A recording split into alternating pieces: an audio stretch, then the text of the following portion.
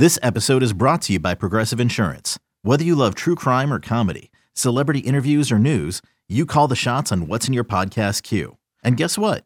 Now you can call them on your auto insurance too with the Name Your Price tool from Progressive. It works just the way it sounds. You tell Progressive how much you want to pay for car insurance, and they'll show you coverage options that fit your budget.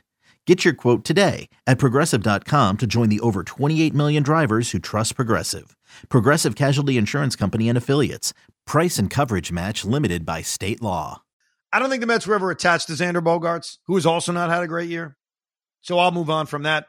Were there any other bats that the Mets were sort of attached to or that we suggested they go after besides the guys we just mentioned? Yes, there's a couple, first of all.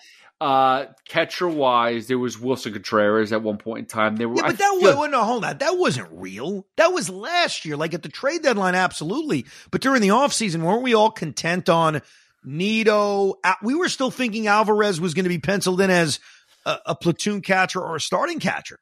Right. We were all hoping for that to be the case. But then on the other hand, too, Contreras could have been a DH, too. I feel like there was a little heat there at one point in time. Regardless, he's been terrible. And by the way, he doesn't catch in St. Louis anymore. The other name, though, that you brought up and were dying for him, and I think his season's been okay, Brandon Drury.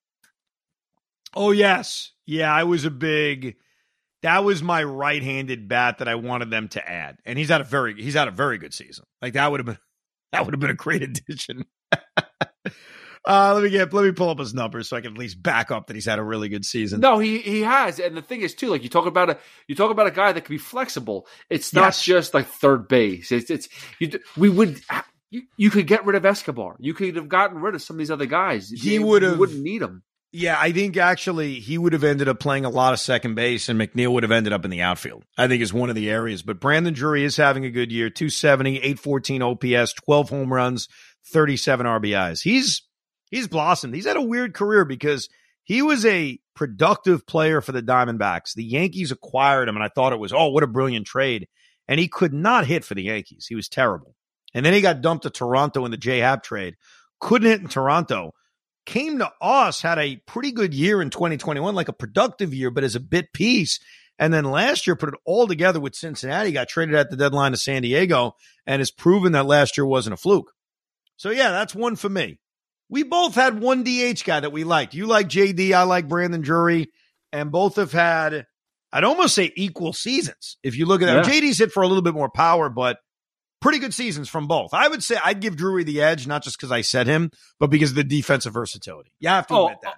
100%. Like, and that's the thing that was the downside of JD Martinez, which is why you're not going to go and bring the guy in because it's a bat and that's it. And you can't have those one-dimensional players anymore. Like, we've talked about over and over and over every day. No doubt. But I think the offense in general was a small.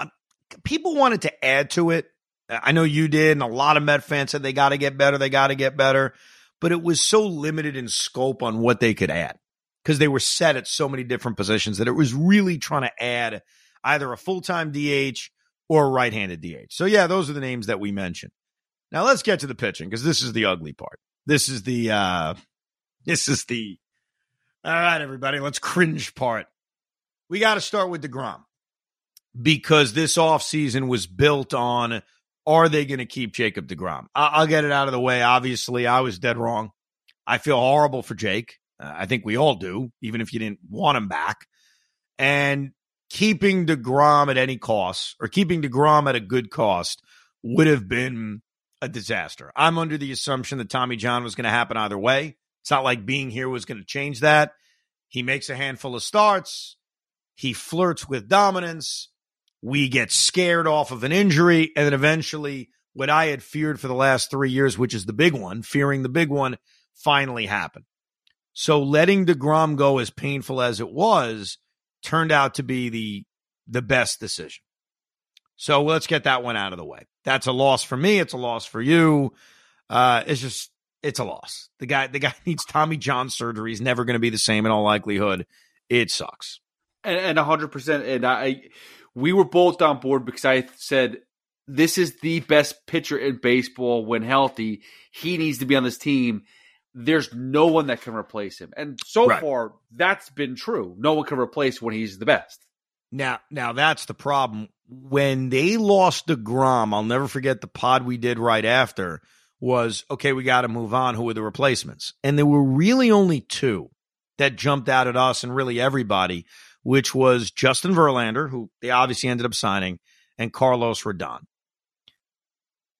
I get that Carlos Rodon could come back in 2 weeks and be great for the New York Yankees. And he may, because when Rodon pitches, he's really good. He's never healthy. That does us no good.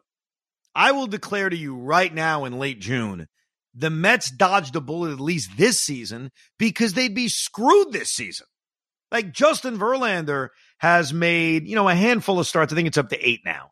And he's been very, very up and down. Overall, his ERA is a very mediocre 4.50, and he's made 9 starts. So he's missed, I guess if you pitched the whole season, you'd be at about 15 starts right now. So he's missed 6 starts. He has not been great, but he's made 9 starts. Carlos Rodon has made 0 starts. 0. So if the Mets had signed Rodon, and again, same injury, just assume, same diagnosis, we assume, who is pitching every 5 days? The answer is Joey Lucchesi or David Peterson. So I understand that Rodon may come back and he may be great for the Yankees. And for the Yankees, they were able to bide enough time where he comes back, they're in a playoff race. If he's great, people will quickly forget they didn't pitch in April, May, June.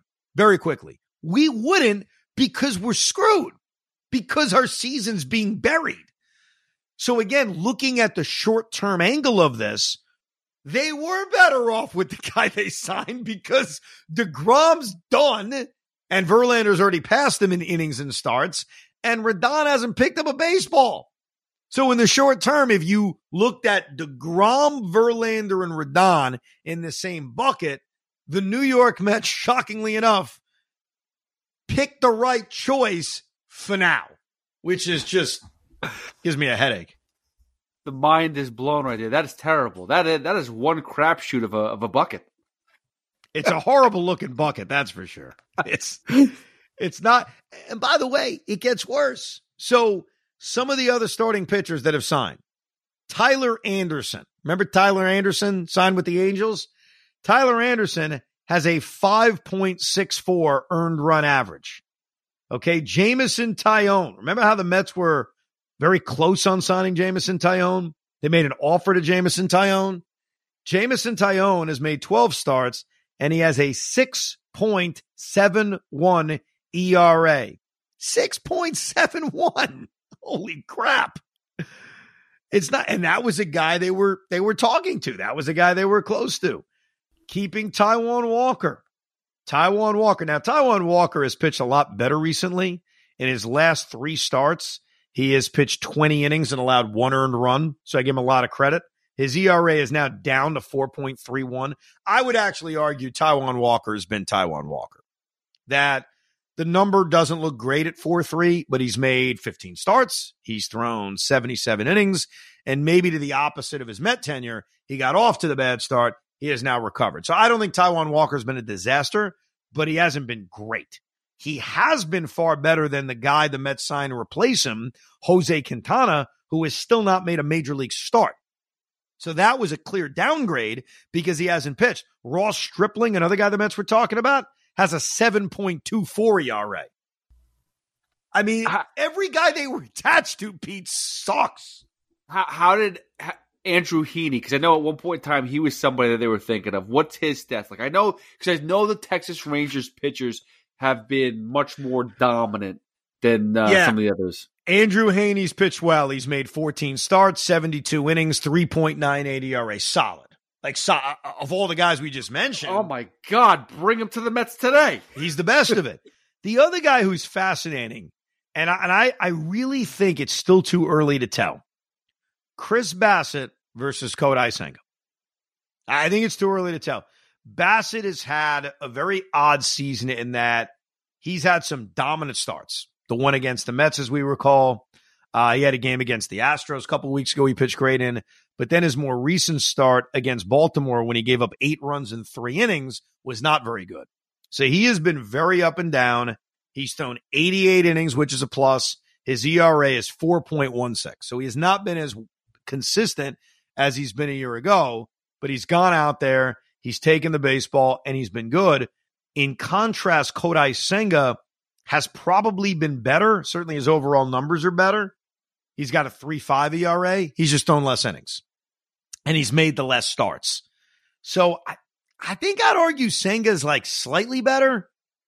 Though if you value innings more and you value the fact he's made the 2 extra starts, then you could argue Bassett. But overall number, Senga slightly better. All right, so the one thing I will say is I think you're wrong there, because look at Bassett. You're right. The blowups are there. We see that. He had the same blowups last year. You remember the West Coast trip, he was terrible. Yep. There's a couple of games versus San Francisco, he was awful. I think Arizona too. So if you removed those blowups, you can't though. I know, that's fine. You can't. But how many blowups is he? He doesn't blow up every game. No. How many blowups does he have? Like but isn't that comparative to Senga? Senga's had dominant starts, and then he's had a couple of really bad ones. The advantage Bassett has is he's thrown more innings. And that's valuable for a team like the Mets, whose bullpen's been so bad. Like, you throw in 17 more innings and 2 more starts. Like, I can't discount that completely. I think it's been close. But that's what, Pete, that's the thing that's so kind of depressing. If you look at their individual starting pitching decisions that they made, Verlander replaced DeGrom, which, knowing what we know now, the right move. Senga replaced Bassett. It's an argument. It's a discussion. It's relatively close. Taijuan Walker over Quintana by a mile, just because Quintana hasn't pitched.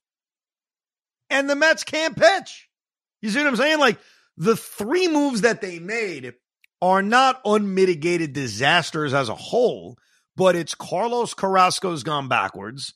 It's David Peterson, who last year made 19 starts and was a big contributor, is so awful, he's buried in AAA. We never want to see him again. So it's not just the decisions that they made in terms of starting pitching, because knowing what we know now, what decisions would you have made? Like, think about that. I guess, look, Nate Eovaldi's had a great season. Did we ever even mention him as a fit for the New York Mets? No, not even once. So he's a tough one to kind of throw in there and say, well, if they sign Nate Eovaldi, like, none of us were talking about him at that point. Nobody. He's had a great year, but nobody was.